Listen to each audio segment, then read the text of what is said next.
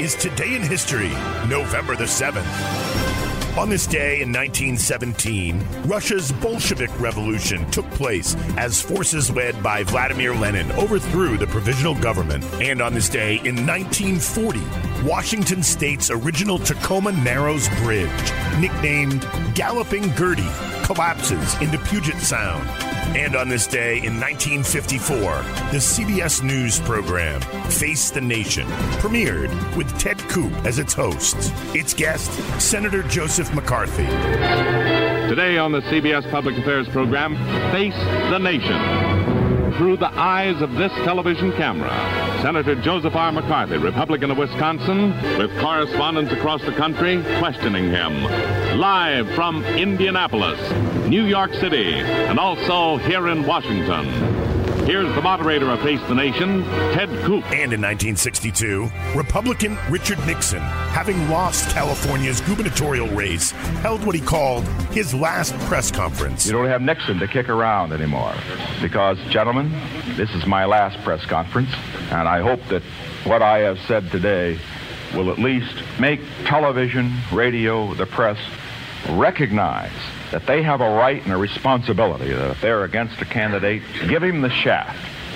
But also recognize if they give him the shaft, put one lonely reporter on the campaign who will report what the candidate says now and then. Thank you, gentlemen, and good day.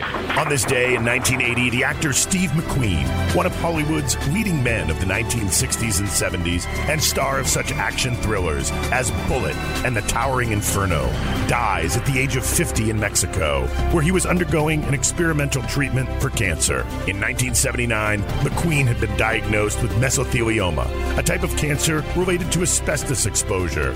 It was later believed that the ruggedly handsome actor, who had an affinity for fast cars and motorcycles, might have been exposed to asbestos by wearing racing suits. And on this day in 1991, basketball legend Earvin Magic Johnson stuns the world by announcing his sudden retirement from the Los Angeles Lakers. Because of the HIV virus that I have attained, I will have to retire from the Lakers today. I just want to make clear, first of all, that I do not have the AIDS disease, because I know a lot of you want to know that, but the HIV virus. My wife is fine. She's negative, so no problem with her. I will now become a spokesman for the HIV virus because I want people and young people to realize that they can practice safe sex. And, sometimes you're a little naive about it and you think it could never happen to you. You only thought it could happen to, other people and so on and on. And it has happened, but I'm going to deal with it, and my life will go on. Johnson, who is an African-American heterosexual, was one of the first sports stars to go public about his positive status. And on this day, in 1943, Joni Mitchell is born. The moment I began to write, my music was not folk music.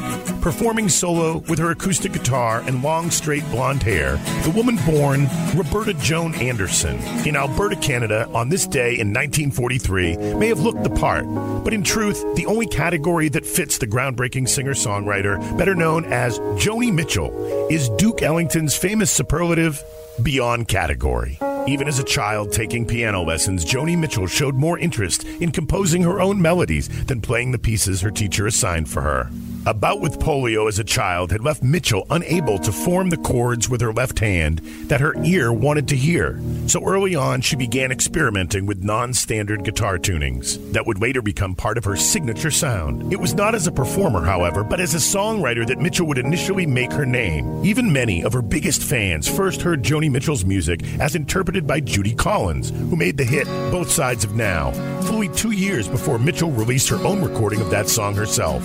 In the later years, Crosby, Stills, and Nash would score a bigger hit with the Mitchell-penned Woodstock, as would hard rockers Nazareth with their 1973 cover version of This Flight Tonight from Mitchell's landmark album, Blue.